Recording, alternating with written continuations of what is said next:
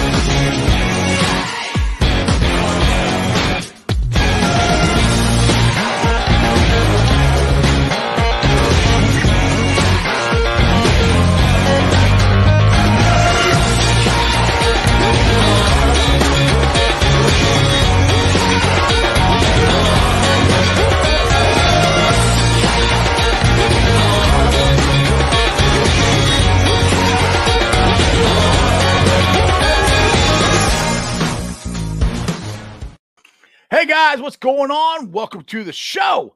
This is Sports with Strawberry Ice. I'm your host, Jeff Trenopole. And as always, I'm bringing you sports from a West Side point of view right here in the great city of Cincinnati, Ohio, home of New Stripes, baby. Check it out. You like it? I like it. I think it's nice and clean. You got the new orange, and right behind me, got the old orange. Now, if you guys found the show, do me a favor, hit that like and subscribe button, smash that thumbs up. We did it. I'm over 1,000 subscribers, 1,100 to be exact. So 1,001, sorry, to be exact. I appreciate every single one of you guys. You guys are awesome. Let's try to get it rolling, get to 2,000. Now, this show and every show, as always, is brought to you by T Properties. T Properties, quality housing for quality people. You need an apartment, a house, a condo. Check out their website at www.tpropertiesllc.com. They'll have all your rental property management needs and your rental needs. All right, like I said, New Stripes. I was out there early this morning. Me, Jungle Joe, Zim for Orange and Black podcast was all there. Orange is the New Black podcast was there. We got our new uniforms. I did a video earlier today. It's on the channel. If you have not watched it, please check it out. But I don't know about you guys. I'm pretty happy with it. The 9, the number you can see is a little different. If you can see this part right here, it's kind of a pointy part, and that one's a block.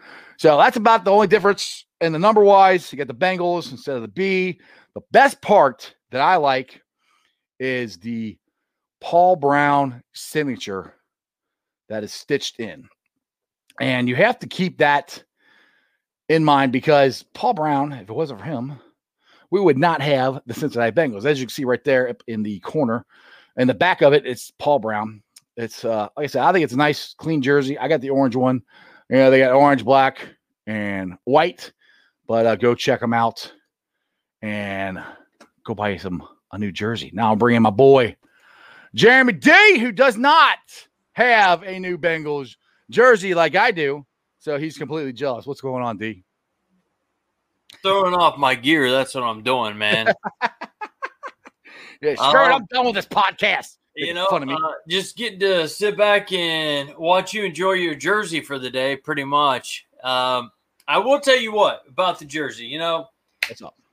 We all hated the doorknob jerseys. And I got to tell you, looking at these jerseys on players and the mixtures, I like it.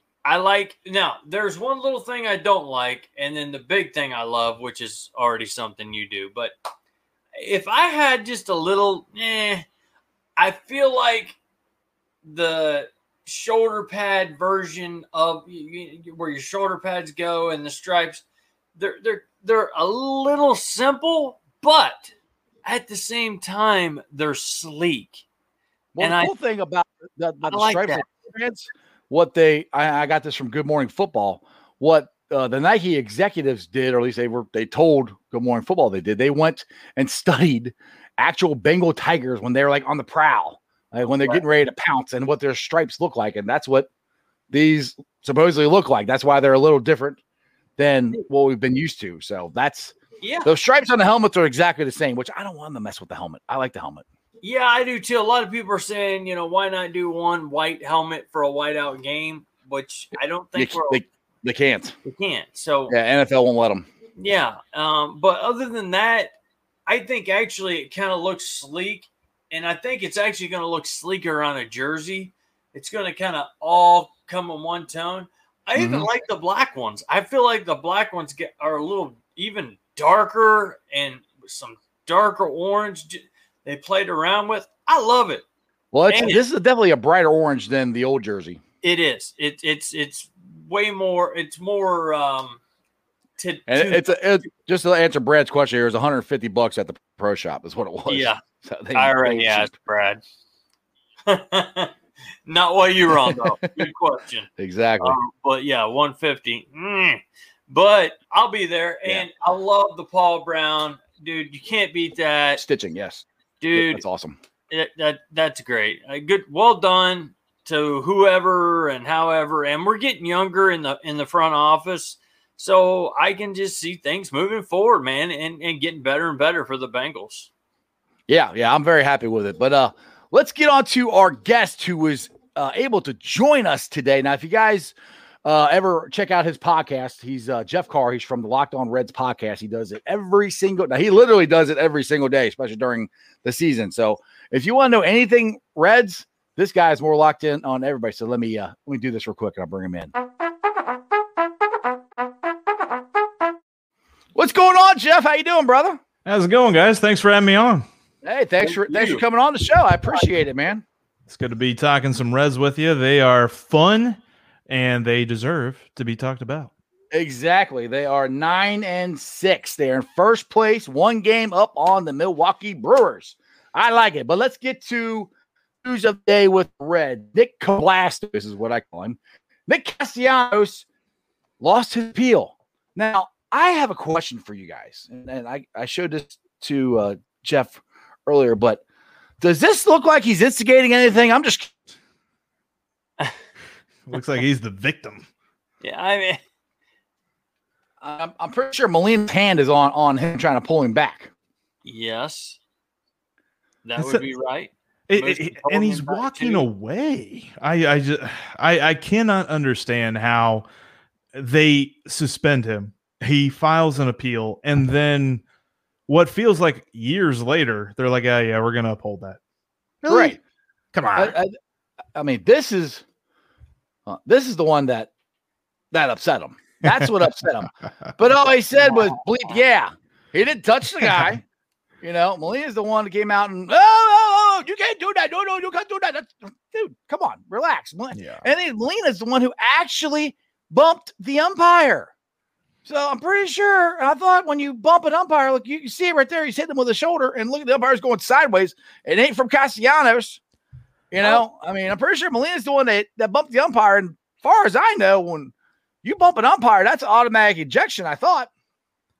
Yeah, and the annoying thing is we will never know the reasoning behind the upheld suspension, because when you look at the language as to why he was even suspended, it was aggressive actions and instigating the benches to clear. It's like, last I checked, he was already in the field of play, and the Cardinals are like, a roster full of grown men. So I don't think he caused them to lose their seats. Like, well, why is he the one at fault here? Like, come on.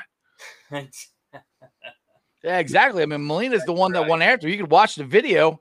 He said, yeah, and he's walking away. Then Molina, hey, and he goes after him. I'm like, that's instigating it more than, like, dude, if you can't, if they're okay with everybody doing a bat flipping and cheering when a pitcher, strikes somebody. I just saw Trevor Bauer yesterday in the San Diego game. He's pitching for the Dodgers now, obviously, that, but he struck Tatis out, and he's like, yeah, I'm like, he's bumping his chest and all that. I'm like, well, how's that any different than what Molina did? Yeah. I mean, he didn't come out to go after with a bat afterwards. Just walked off the field. I mean, so to me, this whole thing has been completely and totally blown out of proportion. It's just another example of Major League Baseball getting in their own way. They are the best in the business at doing that. Exactly. I mean, you got to, and you think about it, they're taking away 5 home runs out of our lineup, man. They're taking away a 295 batter, man. Yeah. You know, the guy's got 12 runs brought in. I mean, he's got 10 RBIs, and we're still early into the year. And now we're giving him 2 games for something that we've got video evidence of where it doesn't show. I know in the world of everybody's got their phones out, and if you do one little thing wrong, you could be gone forever, you know, to San Quentin. But right, they took really our best player, one of them anyway, you could say, and kicked him out for 2 games over. We're still waiting on the exact what the deal is. I mean, we've heard what they've said, but let's see it. Yeah. It literally boils down to the fact that he just got excited after scoring a run. Yeah. I mean, is that really what we're going to suspend people now for? Like, come on. Yeah. Like, right. Exactly. Like Puig used to do back when he was. Guy'd flip his bat over top of the. I mean, he'd flip it into the pool at Tropicana Field or wherever the hell that is. You know, I mean, come on. Well, one thing that we can all agree on that I think right now Joey Votto needs to be set down. I don't think he's playing so good in the lineup right now. I mean, I'm really concerned about him. And if you believe anything I just said, it's complete sarcasm because Joey freaking Votto is back, baby. Yes, to me, the way he's swinging right now, he's back to the old Joey Votto. I mean, he's looked absolutely phenomenal. Last week, he hit over 400. He had a slugging percentage like over 800. I think it was over 900, actually. It was absolutely insane. Just a great week. And in a game where Shane Bieber dominated the Reds, he didn't dominate Votto because Votto got 3 hits that game. It was just a microcosm of what last week has been for him. And I'm kind of with you. I think they need to set him down so that they can make Arizona's pitchers feel more comfortable. Right, exactly. Well, that was the thing I kept telling people. I'm like, they're like, oh, well, he's only hitting 136 or whatever the heck he was hitting. I was like, yeah, but do you see how he's swinging? Yeah, I mean, he's crushing the ball. It's just going to people, and that's honestly just baseball. I mean, it happens a lot. I mean, this weekend, he hit one of the lowest miles per hour coming off the bat he's had all year. The one, the swinging bunt or whatever he had that went down third base line. And he got a double out of it. Yeah, he had 7 hits on the weekend. He actually entered Friday's game with a season batting average of $186. And as he sits right now on the off day, he's got a season batting average of 267. Bam. There you go. I got a question in the chat here from Landon. When is Moustakas coming back? That one, it's just non-COVID related illness. So it's kind of like with Jesse. I mean, he'll probably be back tomorrow. He could be back Wednesday. It's not going to be a situation where I expect him to miss much more time. Right, exactly. So I mean, people actually do still get sick, So it's a novel idea. Yeah. They make Mucinex and NyQuil and all that stuff taken since we were kids for a reason, guys. But he's a professional athlete, so he gets the extra stink stuff. Right. There you go. Exactly. Now, I got to give you credit. I'll give you the credit because I don't remember if you said it first or I said it, but we're both saying it about the same time when spring training rolled around that I thought, and you thought, putting Gino at shortstop was probably their best option, you know, as far as the offense goes and everything. And I think Gino has adapted and he's playing, I think, lately here pretty good shortstop. Now his offense still isn't there. Do you think he needs to? I mean, honestly, do you think he needs a break, or do you think the trying to play shortstop is messing with his batting, or what do you think is up with Gino? I think he's going to be okay. I know that they set him down one day last week, and maybe in hopes that would kind of right the ship a little bit, but it still looked like he was struggling. Like we said, though, I mean, everybody except Joey was struggling against Shane Bieber, so that's not the greatest measuring stick. But overall, I mean, he's still looking like there's something missing. There's still a couple of at bats where it looks like he's trying to get more of an uppercut, trying to get more of a lift on the ball and get that launch angle up and all that good stuff. So hopefully that's something that kind of comes down here in, very near future, because as the other guys in the lineup kind of come back down to earth a little bit, like I've loved what Tucker Barnhart has done, but I do not expect him to hit 380 all year long. So when he comes down, Gino's got to be back on the way up. And I think that that's going to be happening sooner rather than later. And to be honest with you, I will defer credit a little bit because my buddy Steve Offenbaker, the Reds Alert podcast, has been saying Gino is short even before this past offseason. Mostly it just looked that way because they swung and missed on the top 3 shortstop free agents. So it was like, okay, the obvious answer now is to move Gino over there. But then Jonathan India's absolute explosion onto the scene has just necessitated that Gino stay at shortstop. The Red Sparrow. Yeah, Red Sparrow walking up to Pirates of the Caribbean. Exactly. So what you're basically saying with Tucker is, and it goes for Nick Cablastos. You didn't think Nick Cablastos was going to bat 500 all year? I mean, probably not. I mean, there's probably a closer shot of him batting 500 than Tucker hitting 380. But no, But I've loved what I've seen. I've tweeted this out lots of times here this year with Nick Castellanos. He is by far my favorite Red right now. I mean, my favorite Red on the team is Joey Votto, but right now I love Nick Castellanos, and he to me has become a big part of this team. And I remember Jim Day was asking him, like, "Are you a leader of this team?" And he goes, "I don't know if I'm a leader, but he goes, I'm damn sure not a follower." And I'm like, that's perfect right there. I mean, that's what I love about Nick. It's kind of like, I'll do my work, and all I care about is winning. That's it. That's all that guy cares about, and that is infectious, I think, to the rest of the team. For it doesn't matter what you're doing, as long as whatever you're doing is helping the team win. That's all that matters, and that's a great mindset this team has now.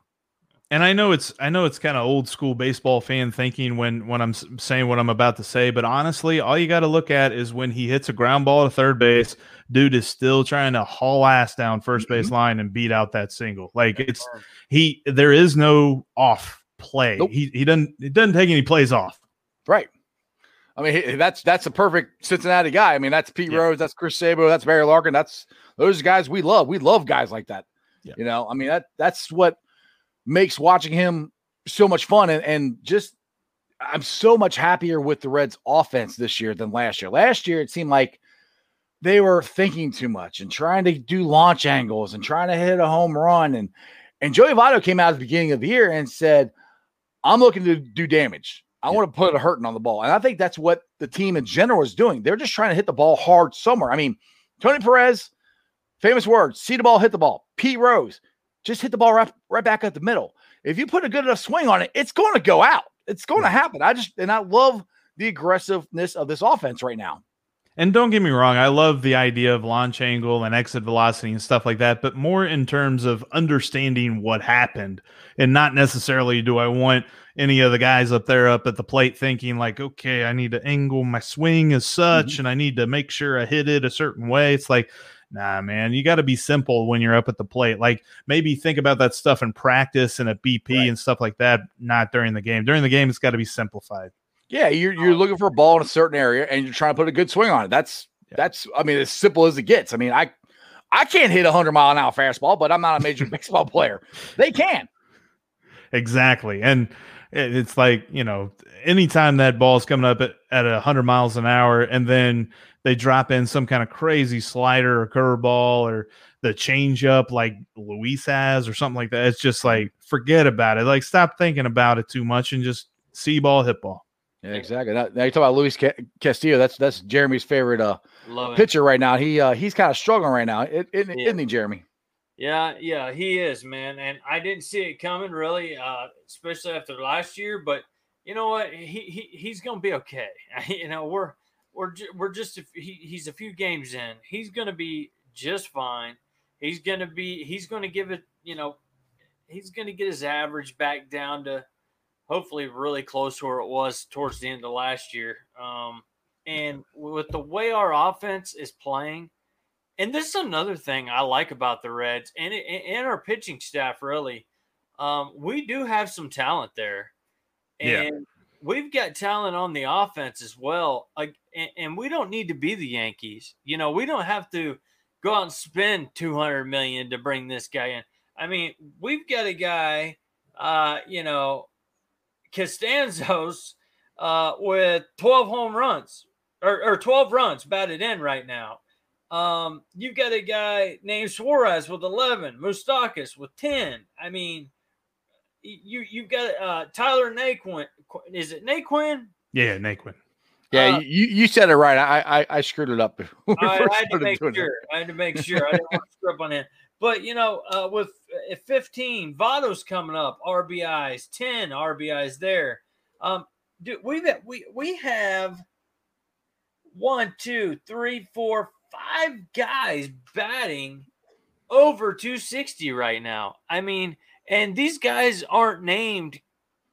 I don't want to set it back too far, but Ken Griffey Jr. or before, Pete Rose or Joe Morgan, or these are guys, a lot of them that have come up through the system, and it's exciting. And I think, you know what, if the fans will just hang in there with us, I can see us having a good team and for years to come. I'm calling. We're going to the playoffs this year. I'm already calling. That's not a hot take. I know I told Jeff before the show I'm not a hot take guy. That's not a hot take. I believe that. I believe they're going to go to the playoffs this year. Now, Anthony had a question or comment, because Barnhart and Castillo said this the other night that they weren't on the same page as far as what how they'll attack.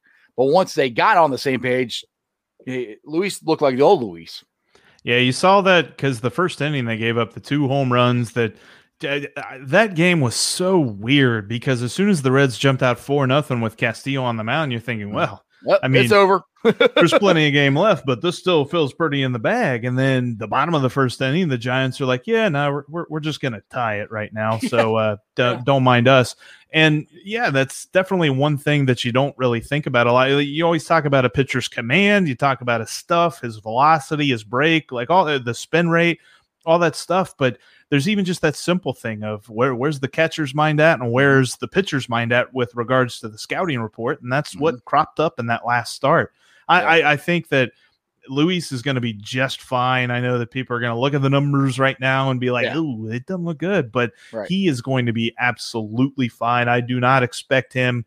I mean, he's going to have those rough patches. Every pitcher does, but I still expect him to be in the Cy Young race this year, even as is. Me too. Yeah, exactly. I'm not worried about him at all. I mean, Miley, he's been a pleasant. Yeah. We call Wiley Miley is what you're calling him? Wiley Miley. He's been a pleasant surprise because honestly, after last year, I'm like, dude, I don't even know if I want him on the team. He couldn't stay healthy. Yeah. But Barnhart cracked me up the other day.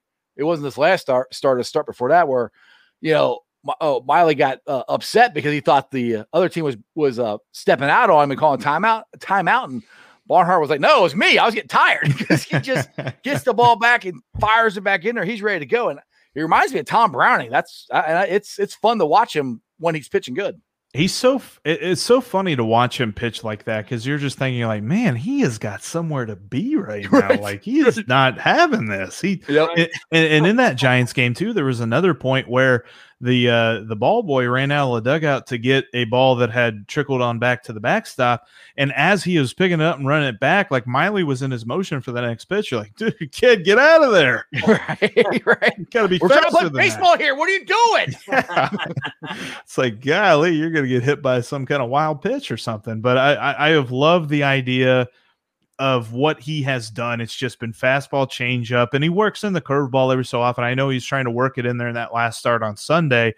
And to be honest with you, the trouble that he ran into was partially the defense's fault. Like, I'm not going to make excuses for Wade Miley. Two balls fall in that should have been caught probably. Yeah. And there was a lot of there was that one play that Farmer made that amazing diving stop, and you really got to be a Gold Glove third baseman to even make that throw. But then the next guy hits a home run. You're like, that if Farmer converts the play, gets the third out, you're out of that inning. And the Indians are nowhere near where they were at that point. So I thought of it, and I'm like, I'm not sitting here thinking like, ooh, Miley's in trouble now. And then you got Jeff Hoffman, who just continues to pitch pretty darn good for what you expect from a back of the rotation type guy. Like, you're not going to sit here and say he's going to overtake, La Piedra for the ace or Sonny Gray or anything like that. But at the same token, he has been more than fine in that, 4th, 5th rotation spot. Mm-hmm. Yeah, that gets me to what I was saying at the beginning of the season. I'm like, everybody kept the prognosticators, kept picking the Reds, like down by where the Pirates would be, like last or 3rd or 4th. I'm like, you guys realize we lost one guy. Granted, he's the best pitcher in baseball. We lost Trevor Bauer, but that's all we lost, and we still got the same team. And I kept saying is if they would change the way their hitting approaches, which you talked about earlier in this show, that these guys are going to hit like they did, like Chris Welch always says, on the back of their baseball card. So that's why I kept saying why are they sleeping on the Reds? And I think it's come to fruition. Now, I did not expect them to start out the gate 6-1. I mean, nobody did. But like you had a good point before the show, Jeff. You're talking about how the 1990 team was kind of looked over at the beginning of the year. Yeah, because in the season previews for that year, the consensus was, they're a pretty solid team, but we're not picking them to do anything special because they have been so disappointing in recent years. Right. That's exactly what we were all thinking about this team. It's like they've got some talent. They've got some guys that make us feel good, but at the same token, they just haven't done it. They haven't put it all together. Like the best that they were last year was 2 games over 500 in the regular season, and then they didn't manage to score a run for 22 innings of postseason baseball. So it's like, are we really going to sit here and get excited about that again? They came out of the gate and they told us, you should, because our first 15 games have been pretty good, and we just got more where it came from, because that's been the biggest issue in years past too, hasn't it? Like they've come out to a really slow start that you're just like, okay, well, there's this little thing that you can kind of see out here and maybe grasp onto that. They're going to be okay. And we don't have to do that anymore because they're winning ball games. Yeah. I've said that. And I said that too. They got to get off to a good start. I mean, they were 2-5 last year. Year before that, I think 1-8 or 1-4 or something like that. And you by the end of April, you're 5 games out of first place. It's really hard to come back. So and people are like, oh, it's a long season. You're right. It is a long season. But you got to be in the race at the beginning to make it anywhere close, because it's a long season. But these other teams, if they already got this big a lead on you and they keep winning and you are not consistent at winning, you're not going to catch them most likely. So starting the season 5-1 was awesome. And that has really been the key, obviously the key to this season. And that's what they've needed to do the last couple of years. And I always threw it on, I call David Bell the mad scientist. I always threw it on him because I'm like, I don't know if these guys want to play for him. I don't know if these guys want to play for him or not. And that going with the playoffs, 22 innings, not scoring. I'm like, there's no, fire. There's nothing there. It looked like they were all overthinking everything. This year, I don't know what he did, but it's completely changed. And these guys love playing for him. They're having fun. And I think the whole just not thinking as much, because even look at Joey Votto. Joey Votto's just up there swinging. Last year, it looked like he was just, like you said, got to get the launch angle, got to do this. And they're just seeing the ball and swinging. And I don't know. I know Nick Krall said that he preached that or whatever in the offseason. And they've all bought in. I mean, I know it's a long-winded explanation, but that's what I think the difference is between last year and this year.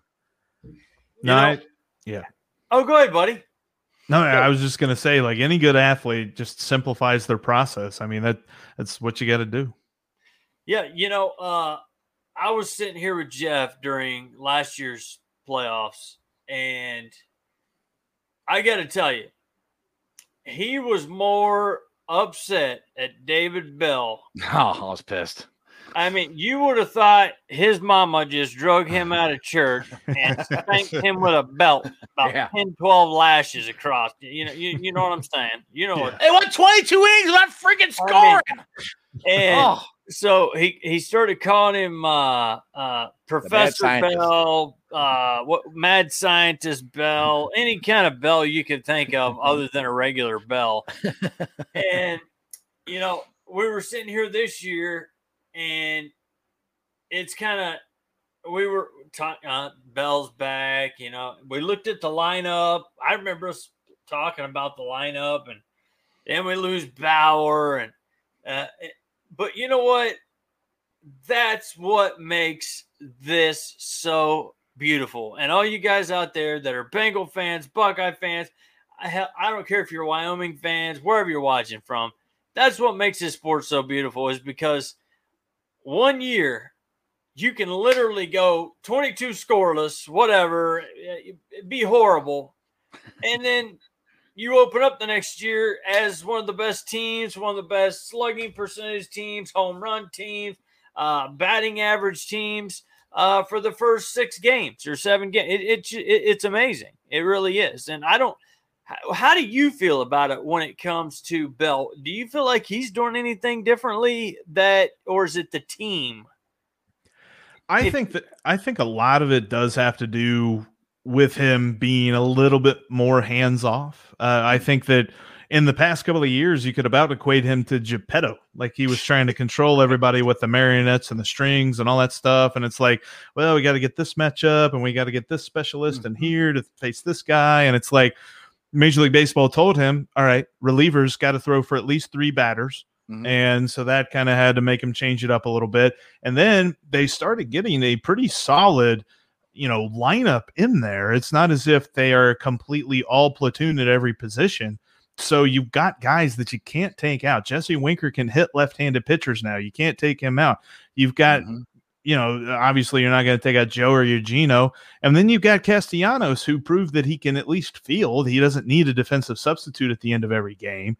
And things like that are just trying to simplify it for him, because make no mistake about it, dude's managing for his job. But I think the biggest factor in this is he realized, if I'm a little bit more hands off and just kind of let some things fall the way that they may, I'm probably going to be a little bit more successful, because he's not trying to pick the perfect scenario.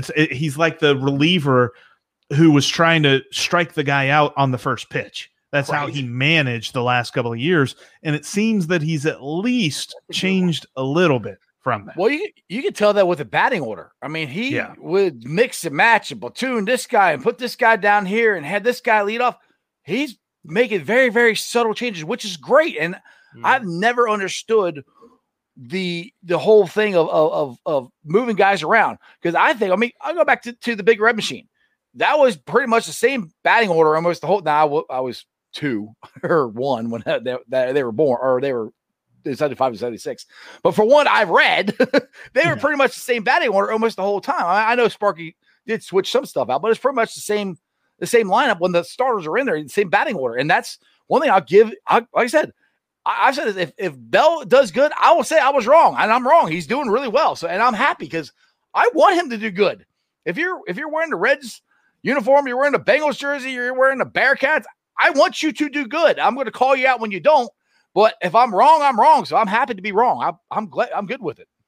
Yeah, and I always default to, especially with the idea, because there's a part of me that wants things to work a certain way, wants a bullpen to work a certain way, wants a lineup to work a certain way.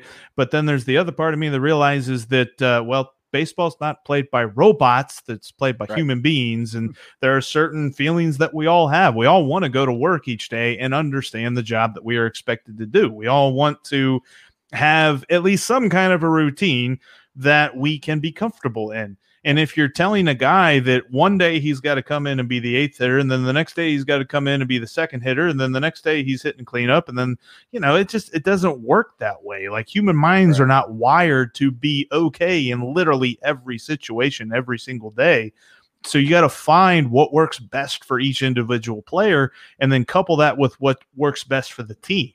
And that's what makes it so hard to be a manager of a baseball team or a coach of a football team, because they all have to do that same thing. They got to manage human egos with the winning strategies and see how they best fit together in the puzzle that is success. Yeah, exactly. That's true. So you we're at 6:00 now. You got time to hang out some more, or do you need to jump off here, Jeff? Let's hang a bit. Cool, man. All right, I want to get this out there. To make sure everybody knows what you're watching. You're watching Sports with Strawberry Ice on YouTube. You can follow me on Facebook, Twitter, and Instagram, all under Sports with Strawberry Ice. And our guest today from Locked On Reds is Jeff Carr. You can follow him at Twitter at Jeff Carr with 3 Fs, right? 3 Fs, 2 So Rs. make sure you guys are following him on there. He does the Locked on Reds podcast, and every single day he's talking about his addiction is the Cincinnati Reds. Yes. So that brings me to the bullpen, what we were just talking about there of I love my favorite team of all time is the 1990 wire-to-wire team. I love the Nasty Boys. Yeah. I've been dying for the Reds to get something like that. I was kind of hoping they might have it this year with Sims and Garrett and maybe Michael Lorenzen, but Lorenzen's hurt. Garrett hasn't pitched all that great. So that's my one concern with the team right now is we need to get more consistency out of the bullpen. What are your thoughts on that? So far, it's those 2 guys at the top. I think Doolittle has at least done some work to calm down a bit, because earlier on it just didn't seem like he had it all there, and I think he's starting to get into a groove. So maybe he can become that third reliable option. And then also the whole idea with TJ Antone and trying to know what his role is going to be.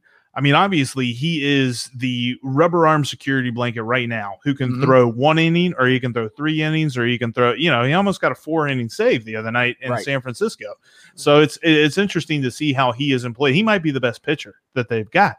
So then you look at Amir Garrett and you look at the performances that he's turned in so far, and you kind of wonder. Earlier on, he came in 2 games that were blowout wins for the Reds. There was no need for him to worry about a save situation or anything like that.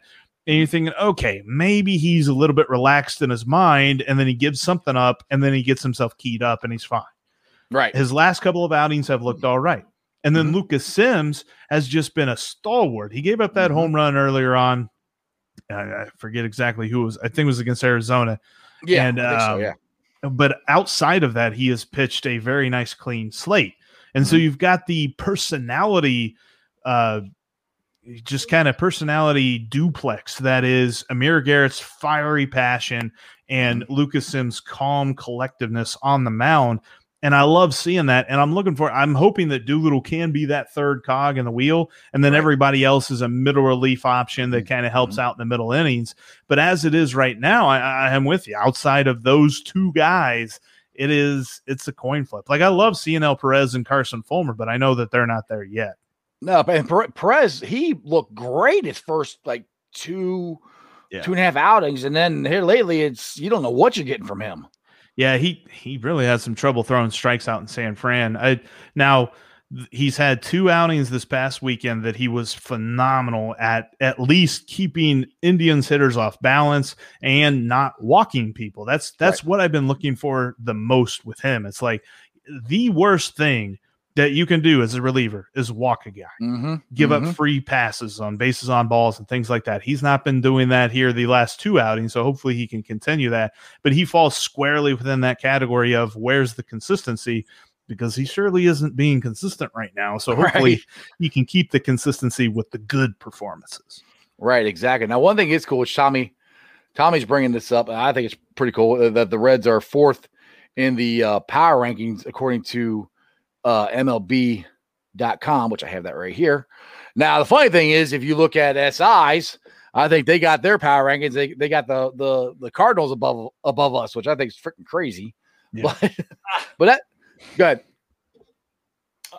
Oh no, you go. I was laughing. Oh, but yeah, I mean, it's just kind of cool to actually see some love for the Reds, because I mean, last night on Baseball Tonight, the Sunday night broadcast, they're all about Beaver. Oh, Beaver did this and Beaver did that and blah, blah. I'm like, you do realize that's the first game they won against us, right? I mean, we kicked their ass the other 2 games. Well, maybe we kicked their ass the first game. Second game, we came back on 10 innings to beat them. But that just drives me nuts. It's like, well, look how dominating not Justin Bieber. Look how dominating Beaver was.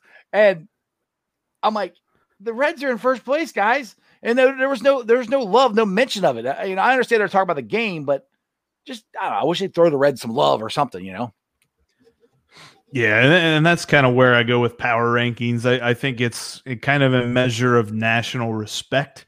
In some cases, at least national attention. I don't put a ton of stock on it. I know that the Reds still have lots of work to do, to live up to a billing of top 5 team in the major leagues. But I love the fact that they're getting that sort of recognition from MajorLeagueBaseball.com. Yeah. Tommy says SI rankings are still invalid. Mr. Rapine needs to walk across the office and smack some of the sense into these guys. No joke. You go get him. You go get him, James. Go get him. Oh my goodness! But hey, one thing the other thing that I like, I want to kind of get into. We talk about TJ Anton and the rubber arm that he is, and I think eventually he's probably going to be a starting pitcher for the Reds. Mm-hmm. A lot of people, well, I won't say a lot. Crown Applicant is a regular viewer on here, wanted Hunter Green up here, and I'm like, Hunter Green is not ready. And we also got what's the the escapes my mind. The other minor league pitcher, yes, Liddell. Yeah. Those are two that are in the wings for the Reds. So our pitching isn't going away anytime soon, and that's one thing that I love about the change that the Reds have done. Because for years we could not develop a starting pitcher. I mean, we developed Tom Browning, and that was like the only one we developed that we. And the next one was like Johnny Cueto that we drafted and developed, and that was like 30 years difference, you know. But now we've got these two coming up. We've developed Johnny Cueto. It's changing as far as that goes, and that's one thing they're talking about last night on Sunday night broadcast. The Cubs, they can't develop pitching. The Reds can. That's going to help us maintain a winning atmosphere, I think, as long as you can keep replenishing the guys you're losing and hopefully add some free agency talent here and there. Not a ton. You just got to do it a little bit just to maintain the offense and the good vibes that the team has. But these are good things that the Reds didn't have for years. Right. And even more so than just game by game performance. It's like if you can develop pitching and, dare I say, get to the place where you have a surplus, then you can use them as trade bait. Do you need a shortstop? Go get one. Do you need a first baseman? Go get one. Do you need, insert position here? So I think the idea of the Reds bringing in Kyle Bodie and Kyle Bodie bringing along with him guys that have worked with him at Driveline and instituting those ideas into the Reds organizational development plan, I think that we are just going to see this is literally the beginning, the very, very forefront of the Reds being able to develop pitching. And it's so exciting because, I mean, you think about Shane Bieber. Where was he a couple of years ago? Right. He's in the Indians minor league organization. They've got all these young guys, like their star reliever, which we didn't see a whole lot of him in this past series, but James Karinchak.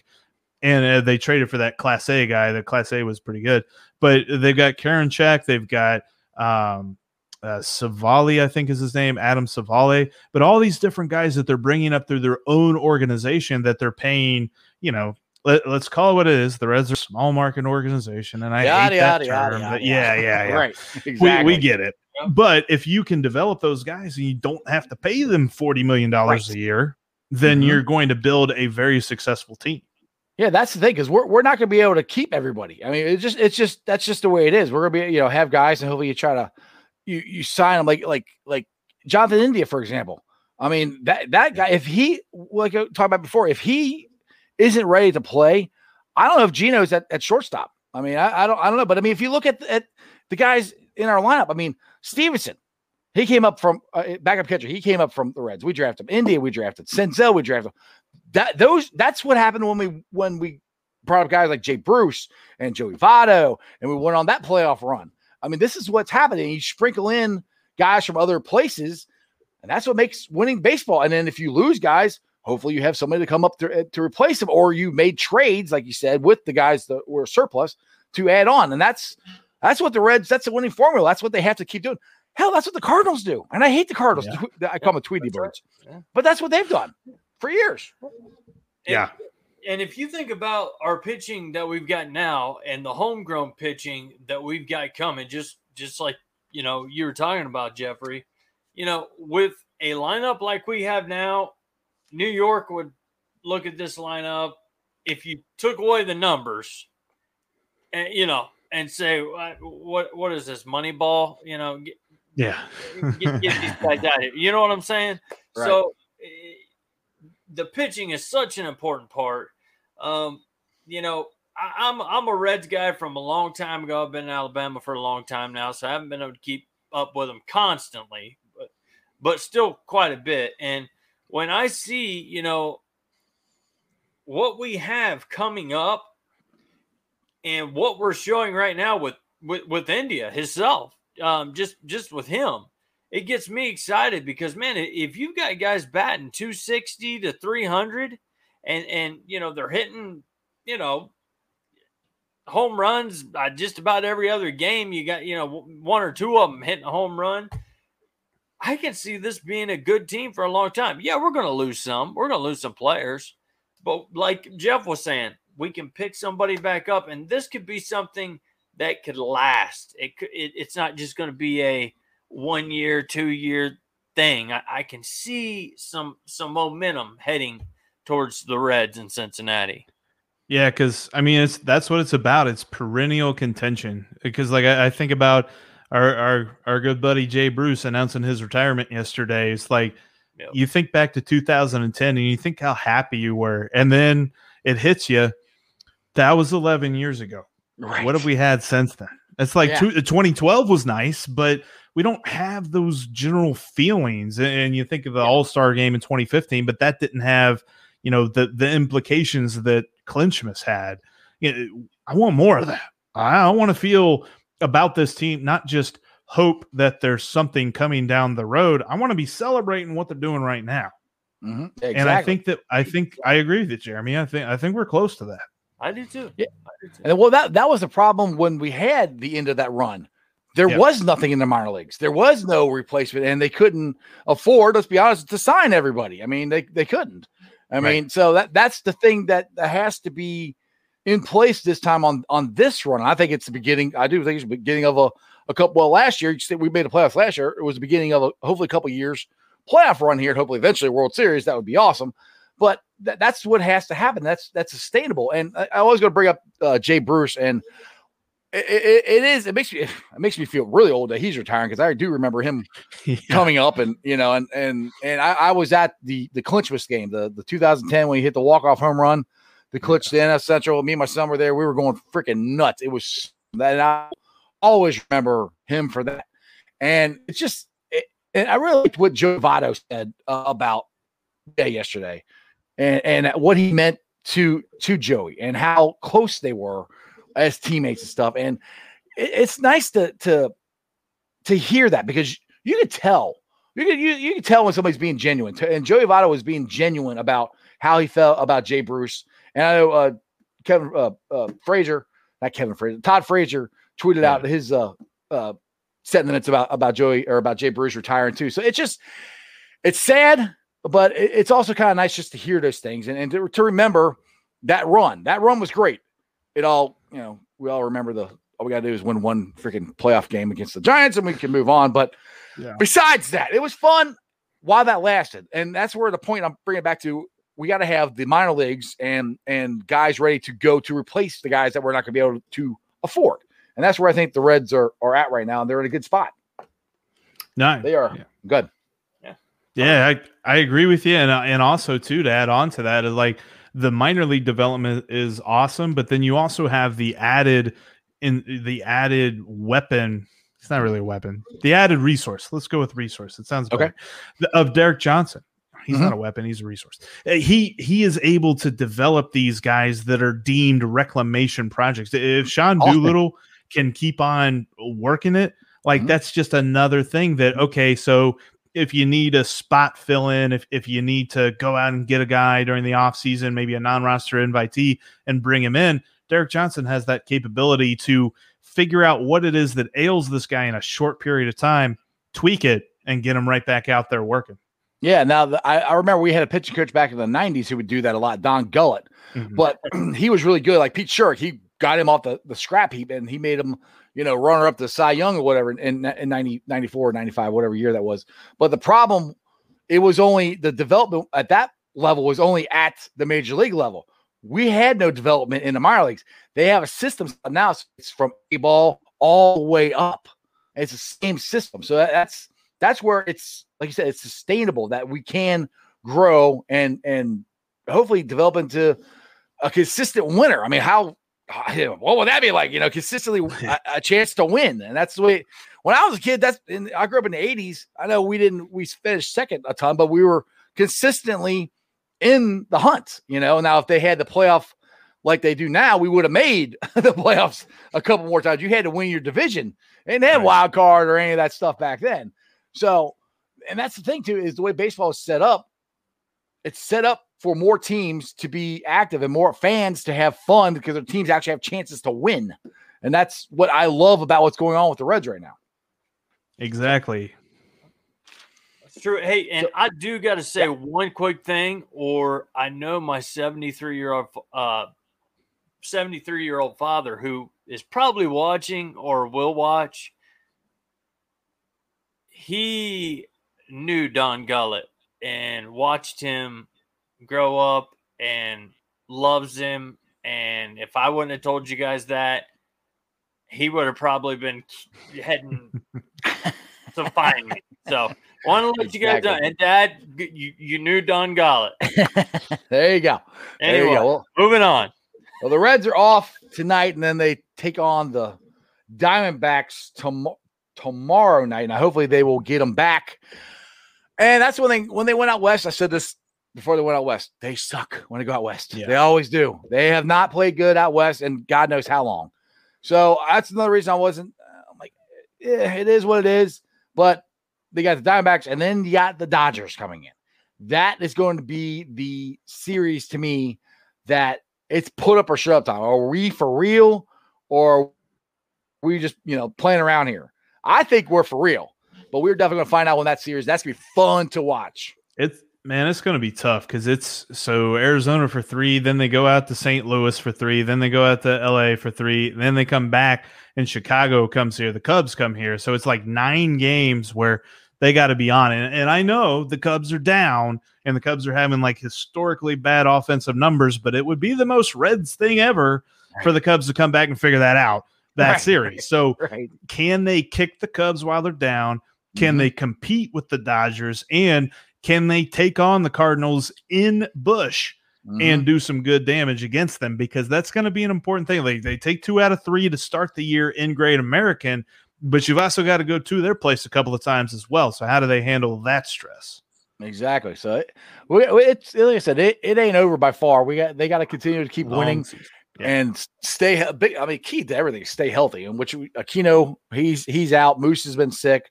But they're still winning, and we're still looking pretty good. So it's about 6:21. I think I'm going to let you roll on out of here, Jeff. But, hey, I appreciate it. And just let everybody know where they can follow you and about your podcast.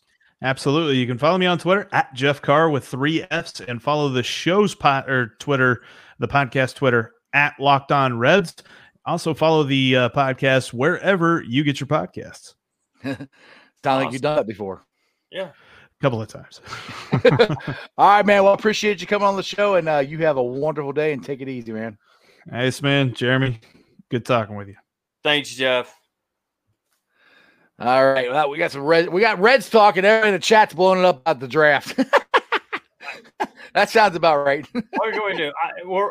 I'm in my Reds apparel, Reds hat. I could have painted a big C behind me, but hey, only reason I got Red or Bengals on because I got my new jersey today. Like, now I'm wearing that on the show, dude. I got to wear that. Come on now. Oh yeah, definitely, especially day one, man. Exactly. I'll have some. Well, tomorrow I have Bearcat stuff on because tomorrow we're gonna have Chad Brendel on the show for the first half hour, so we can talk to him about the new Bearcat head coach, Wes Miller, and see if he knows of any of the Bearcats that are coming back or anything that's going on with the portal transfer or anything like that. So check out, if you're a Bearcat fan, definitely check out the first half hour of the show. Don't be late because he will be on there.